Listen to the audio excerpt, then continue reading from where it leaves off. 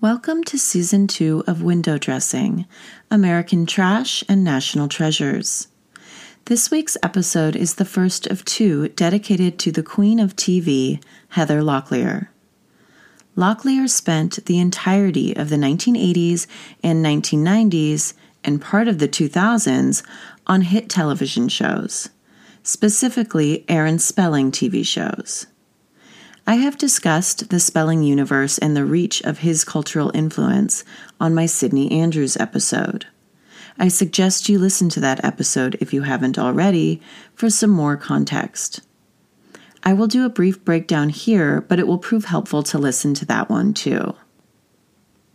Spelling ruled the airwaves for nearly 3 decades.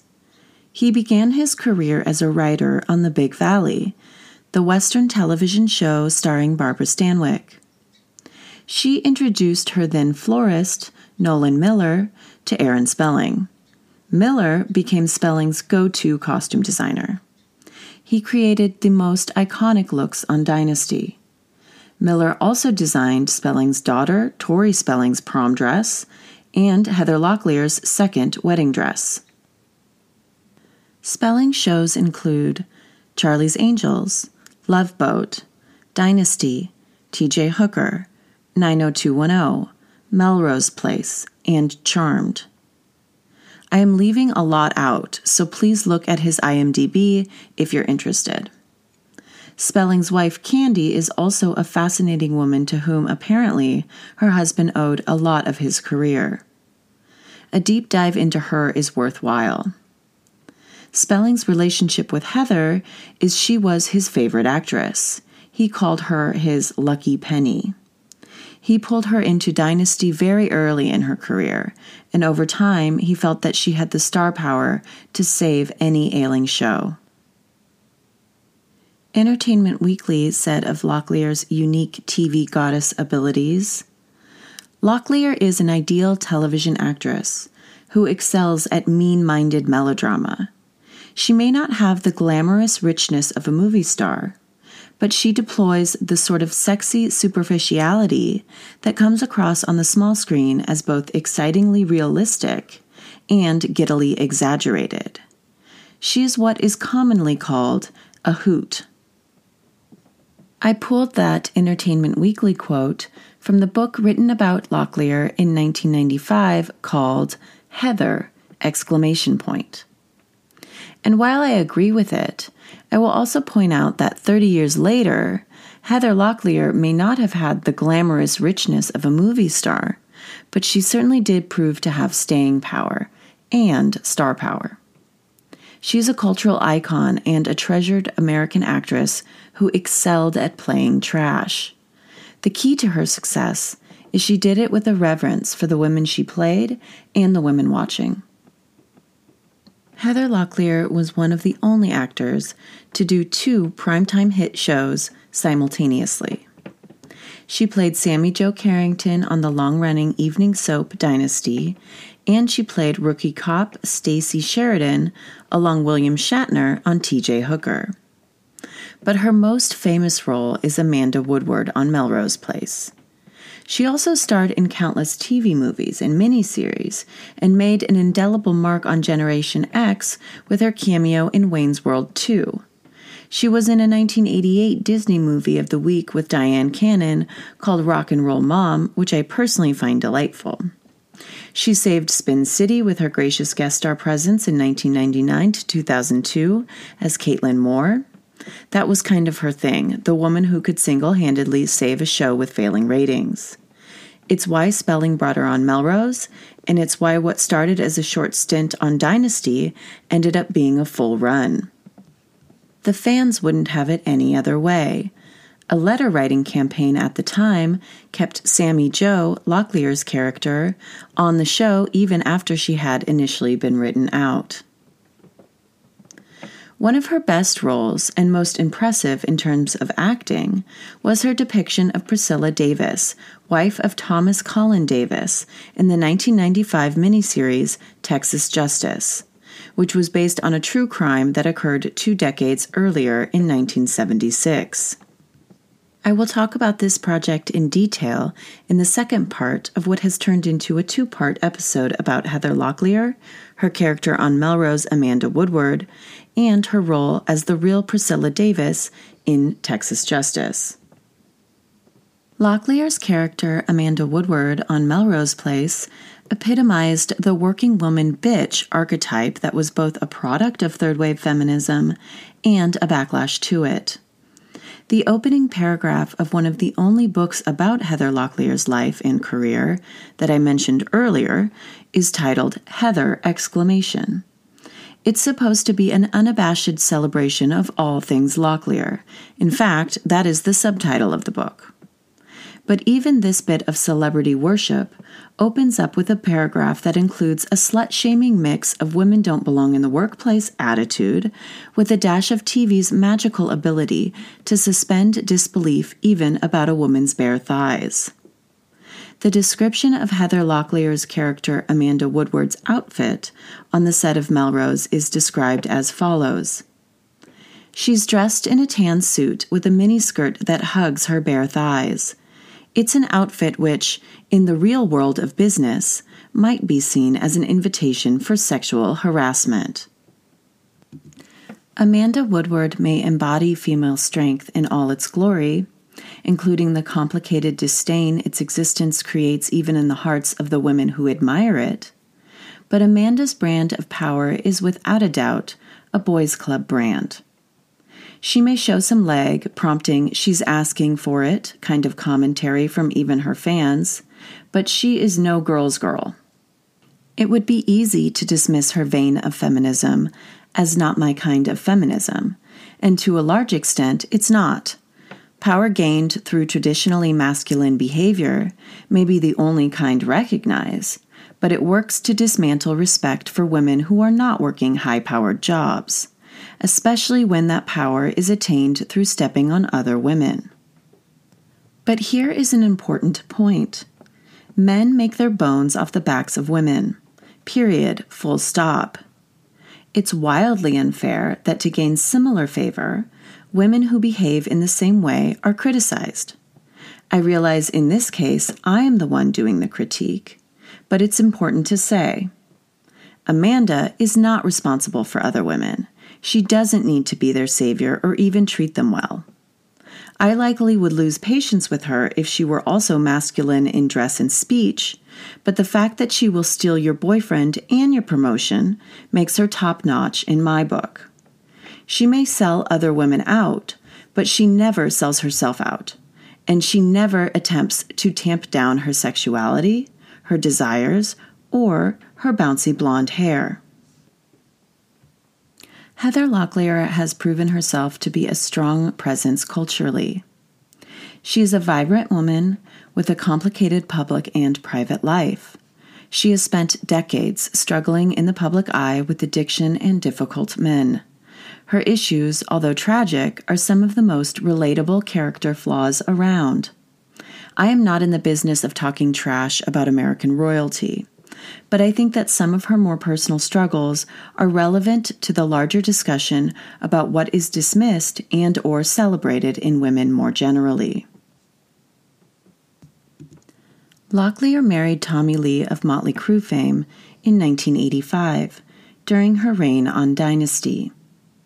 Their marriage lasted 7 years and ended in divorce, reportedly because of his infidelities and temper. Tommy married Pamela Anderson just months after his divorce from Locklear was final. After a grace period passed, she married Richie Sambora, the guitarist for Bon Jovi. The two made a loving couple and stayed together for 11 years. They have one child together, a daughter named Ava. It was her marriage to Richie that she wore the wedding dress designed for her by Spelling costume designer Nolan Miller. I will post a picture of Heather wearing that dress on the podcast's Instagram page. In 2007, Locklear started dating her on-screen Melrose Place husband, Jack Wagner, who played Dr. Peter Burns. In 2007, Locklear started dating her on-screen Melrose husband, Jack Wagner, who played Dr. Peter Burns. The couple announced their engagement in 2011, but were split by 2012. After the engagement was called off, Wagner reportedly showed up at Locklear's home to drop off some of her things when a fight occurred. The police were called, but the charges on both sides were dropped. He reportedly pushed her, and she punched him in the face, which, let's be honest, creates a deep sense of kinship in my heart for her and all women who snap. Locklear is currently engaged to Chris Heiser, her former high school sweetheart. There was a domestic violence issue with them, and charges were brought. I am unclear on what happened here, but it seems that when the police were called, she began to attack the officers, which made this a much bigger deal than it would have been normally. It seems from my end that her boyfriend attacked her, and then the police got involved and she attacked them. I have been in domestic violence situations many times in my life, and I will tell you that once you get hit, hurt, or berated once, twice, or 3 times, you start to fight back. You have to fight back. Unless, of course, you're a woman in danger, and then the best advice is to, quote-unquote, give in. For those of you who don't know what I am referencing here, it's the common advice given to women who are about to be raped. Give in and don't fight back. It will just make him madder. While this can be true and that doing whatever is necessary to save your life is required, I would also say that this sentiment is deeply embedded in our culture. The headlines of the story about Heather Locklear's fight with her exes were that she punched one guy in the face and attacked the police when the other called the cops. Neither paints an accurate picture, but more important than what happened those days is the undercurrent in the retelling of it. That she should have given in, not fought back. The leading narrative is that she is crazy, or even asking for it. Heather has struggled with alcoholism. She was charged with a hit and run in 2010, although no one was injured. She hit a sign near her house and failed to report it. Celebrity is no favor to Locklear. She has had DUIs and public drunkenness complaints, and a possible overdose that resulted in a 5150 in 2018. The most recent report is of a public meltdown on a balcony in a building in Malibu in 2023, where she was reportedly talking to herself and acting erratically. It's very difficult to say how much of this is true. She could have been running lines for all we know. But as someone who has been 5150'd and suffered from trauma-induced hallucinations, some of which took place in my car while I was driving, I have a lot of understanding and empathy for her situation. I can't imagine the dimension celebrity would add to such nightmarish struggles. The fact that she is relatively private and there are no biographies about her, with the exception of the 1995 book, Heather, makes it difficult to know the truth of her experience. There has been talk that a memoir is in the works, reportedly as a reaction to Tommy Lee's 2004 book, Tommyland, and the 2019 Motley Crue documentary, The Dirt. Their marriage was a topic in both, and she felt like it might be time to tell her side of the story. I really hope she does. She has stated publicly that Tommy did not abuse her inside their marriage, and she refused to speculate on whether or not he abused Pamela in theirs. Regardless of what happened in her 2 marriages, it would be a good thing for the public record to hear about her experiences as TV's reigning queen in the 1980s and 1990s. Firsthand, without any of the fanfare or relentless slut-shaming slant. Melrose Place is a long-running evening soap with too many twists and turns to cover in a synopsis, but I will do my best to give you the background you need to understand my discussion of Heather Locklear's character, Amanda Woodward. The show premiered on the fledgling Fox network in 1992 and had 7 32 to 35 episode-long seasons. It was a spin-off of 90210, which ran 10 seasons. Heather Locklear's character Amanda Woodward was brought on specifically to spice the show up in Season 1, Episode 21, entitled Picture Imperfect. Locklear's character stayed for the entire run of the show, always billed as special guest star. The show centers around a group of 20-somethings living in a courtyard building off of Melrose Ave on Melrose Place in West Hollywood. Amanda is the only character who is supposed to be a little older than the rest of the building's residents. She is a working woman, powerful, strong, and not playing the kind of low-stakes games as the other girls at Melrose. Their lives intersect and drama ensues. The show's main character is Allison Parker, played by Courtney Thorne Smith. Allison is a meek Midwesterner trying to make her way in the big bad world of Los Angeles advertising. Amanda makes her debut as the creative director at D&D Advertising Agency, where Allison works. They start out as equals, but Amanda is later promoted above Allison and becomes her direct supervisor and eventual owner. She also buys the building on Melrose Place, making her Allison's boss and landlord. Allison lives with Billy Campbell, played by Andrew Shue, at the apartment building that Amanda later comes to own. Billy is a writer making his living as a cab driver, which makes zero sense, specifically in Los Angeles.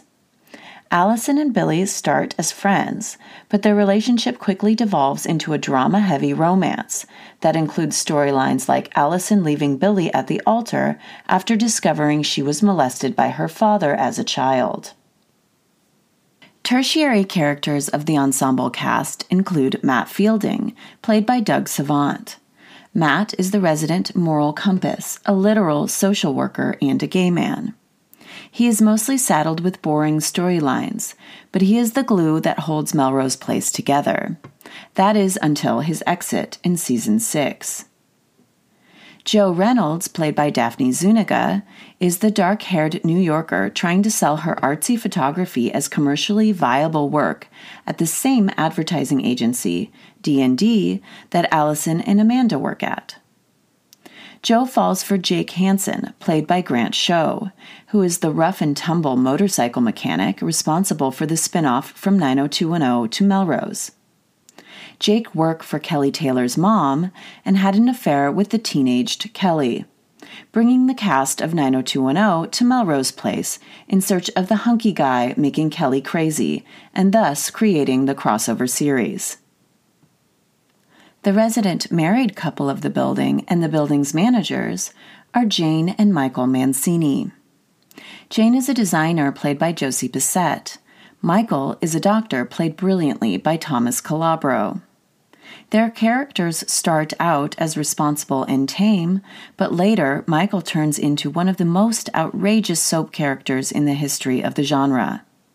He cheats on Jane with fellow doctor Kimberly Shaw, played by Marcia Cross of Desperate Housewives fame. Marcia and Michael get married, but not before she dies in a car accident caused by Michael. But Kimberly returns, not really dead, and with a revenge plot on her scarred mind. While Kimberly was in a coma, assumed dead, Michael married Jane's little sister, Sydney Andrews, played by Laura Leighton. I have devoted an entire episode to Sydney Andrews, and as I mentioned, it is highly recommended listening. Sydney is nearly murdered by Michael on their honeymoon. She survives and parlays her connections as a former prostitute into a successful career as the top Hollywood madam. Sydney eventually dies in a car accident that is unrelated to Michael. Her husband after Michael, and the man she was married to at the time of her death, was Craig Field, played by David Charvet. Craig later becomes involved with Michael Mancini's kid sister, Jennifer, played by Alyssa Milano. Jennifer ends up with Billy after she cons his second wife, Samantha, played by Brooke Langton, into cheating on him and therefore breaking up their marriage. A lot of other characters grace the small screen of Melrose over the show's 7-season run, including Lisa Rinna, whose character Taylor McBride premiered in Season 5. She came to Melrose with her husband, Kyle McBride, played by Rob Estes, who later married Amanda in season 7.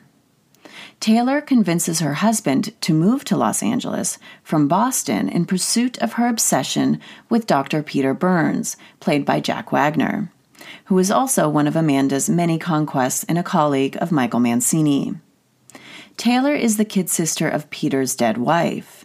Peter initially doesn't recognize her because so much time has passed, but similarly to Sidney and Michael, the obsession runs deep.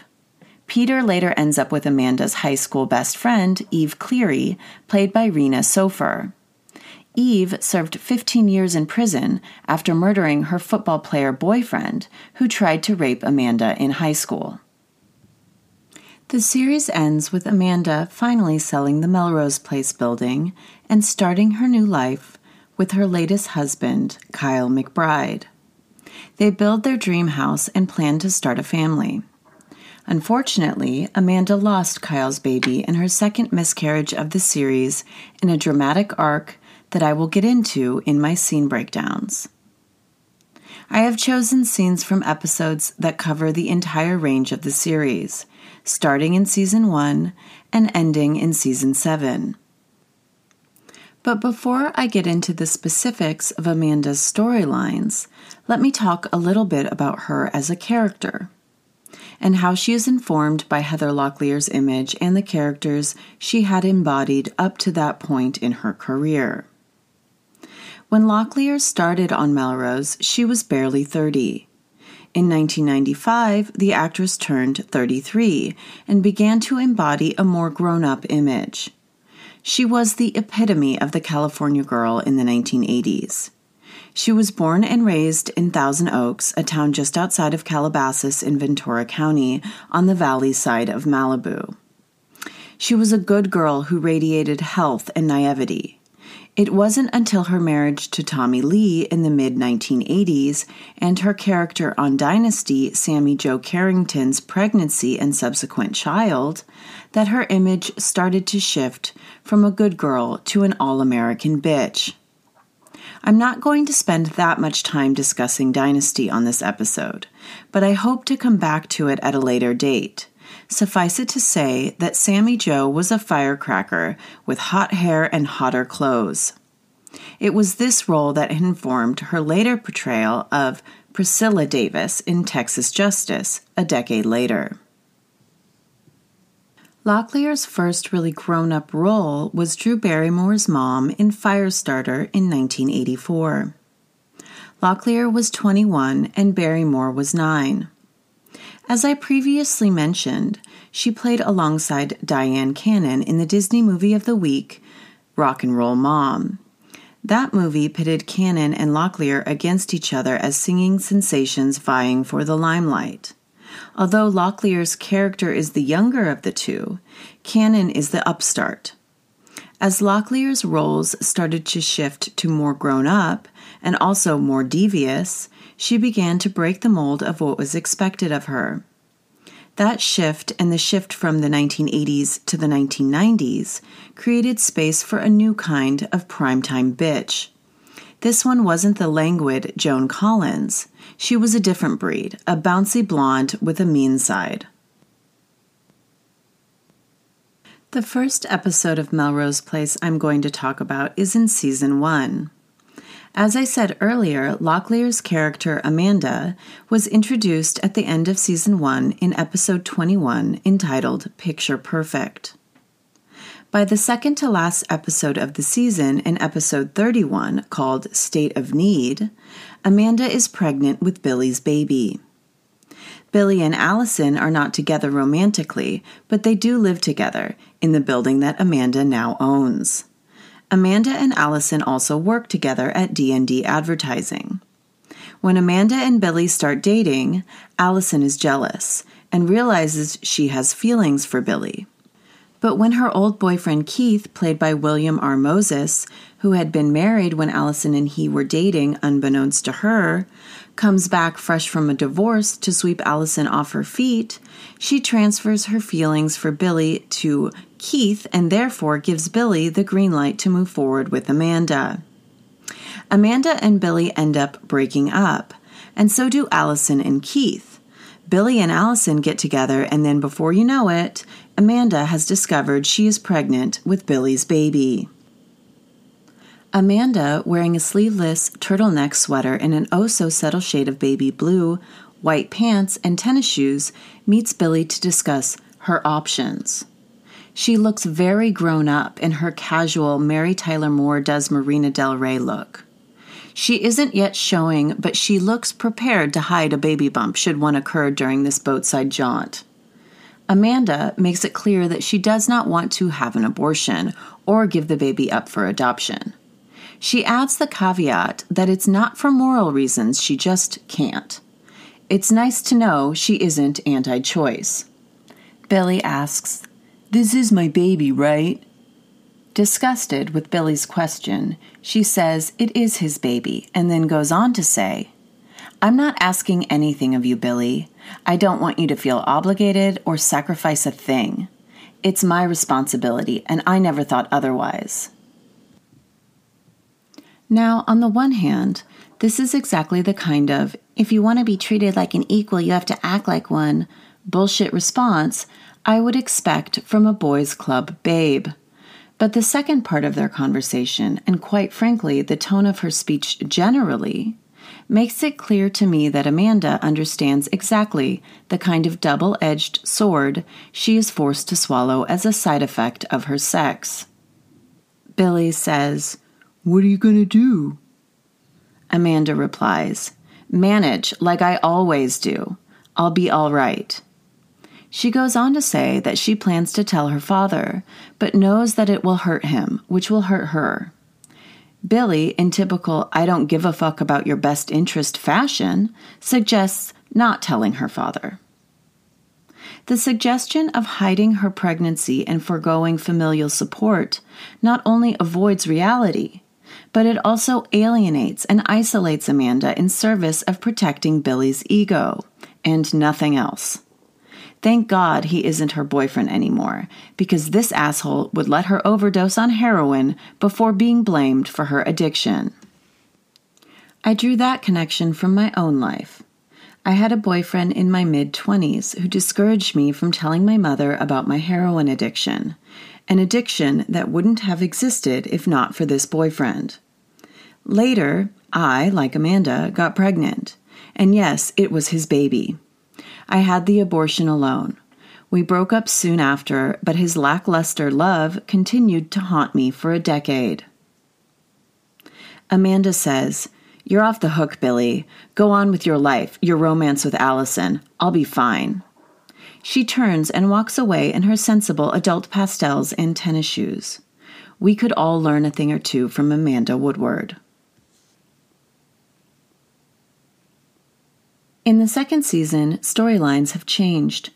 Billy and Allison are still going strong, and Amanda had a miscarriage, so she is no longer pregnant with Billy's baby. Jo lost her boyfriend Jake to Amanda, who now has the awesome reputation of stealing 2 boyfriends in less than half a season.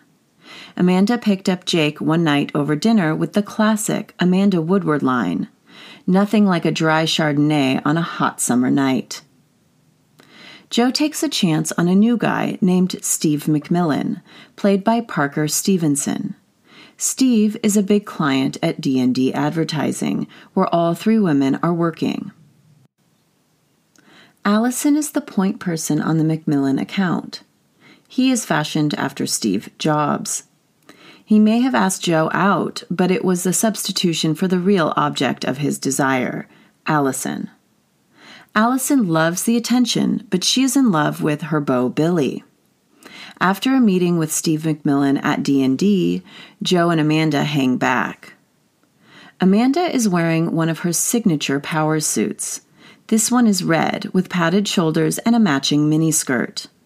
I don't recall Jo or Allison's outfits. In an effort to get the gossip on Jo and Steve, Amanda starts trashing Allison, a trick that creates a common enemy, therefore forcing a bond. It doesn't work, but it does prove effective at getting Jo to show her true colors.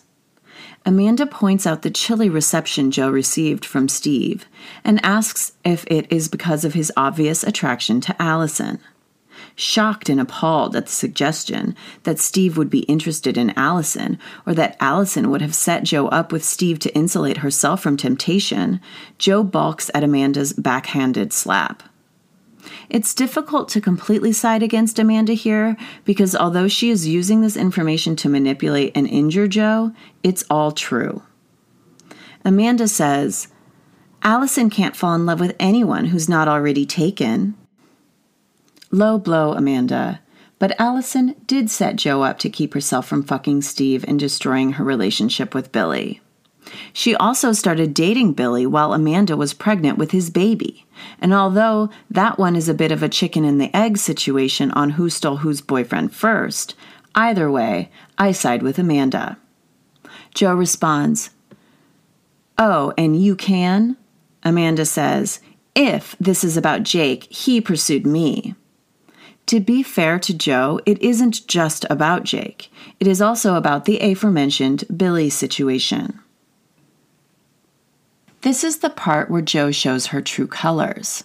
Fuck her for making Jake's actions Amanda's responsibility. I don't care if Amanda did pursue both Jake and Billy. She wasn't the one with a girlfriend or a responsibility to that woman. Girl code is dangerous when it extends past personal loyalty and becomes about insulating men. It lessens the accountability of men by placing the blame on women, once again making them suffer the weight of the consequences of actions that are not theirs. I'm not saying it's great to fuck your coworker's boyfriend, but it certainly doesn't rise to the level of cheating on your girlfriend, and it isn't morally unjust as far as I can tell. It's messy, and you're probably letting yourself down, but I refuse to acknowledge a world where I am responsible for someone else's relationship, especially if that someone is a man, and specifically if phrases like homewrecker are being thrown around, a term that was created by the patriarchy to evade accountability by the guilty party. In case this isn't clear, that is the man. Amanda responds, "Joe, don't presume to know anything about my relationship with him." The him is Jake. Joe says, "Well, if it's about anything other than sex, I'd be floored." First of all, great use of the term floored. Second, Joe is not only calling Amanda a slut, she is also saying that her good looks are the only thing holding a man. She is treating this grown-up, successful businesswoman like a tramp just because she wears hot power suits and has bouncy blonde hair. Who is the traitor to women in this scenario? Hint, it's the slut-shaming Joe and not the boyfriend fucking Amanda. In truth, it's probably Jake, and it's definitely Billy too. Amanda says, "It's about a lot more. It's the most intense relationship of my life and Jake's." Joe says, "That's great, Amanda. That's great for both of you." That dismissive little bitch. Joe has adopted the universal language of men, cruel and dismissive. Next time on Window Dressing, American Trash and National Treasures, I will pick back up my discussion of Heather Locklear's character Amanda Woodward in Melrose Place. I will end the episode with Texas Justice, the 1995 TV miniseries that should be held up as a shining example for all true crime miniseries. Thank you for listening to Window Dressing, American Trash, and National Treasures. This is Madeline Jane Auble.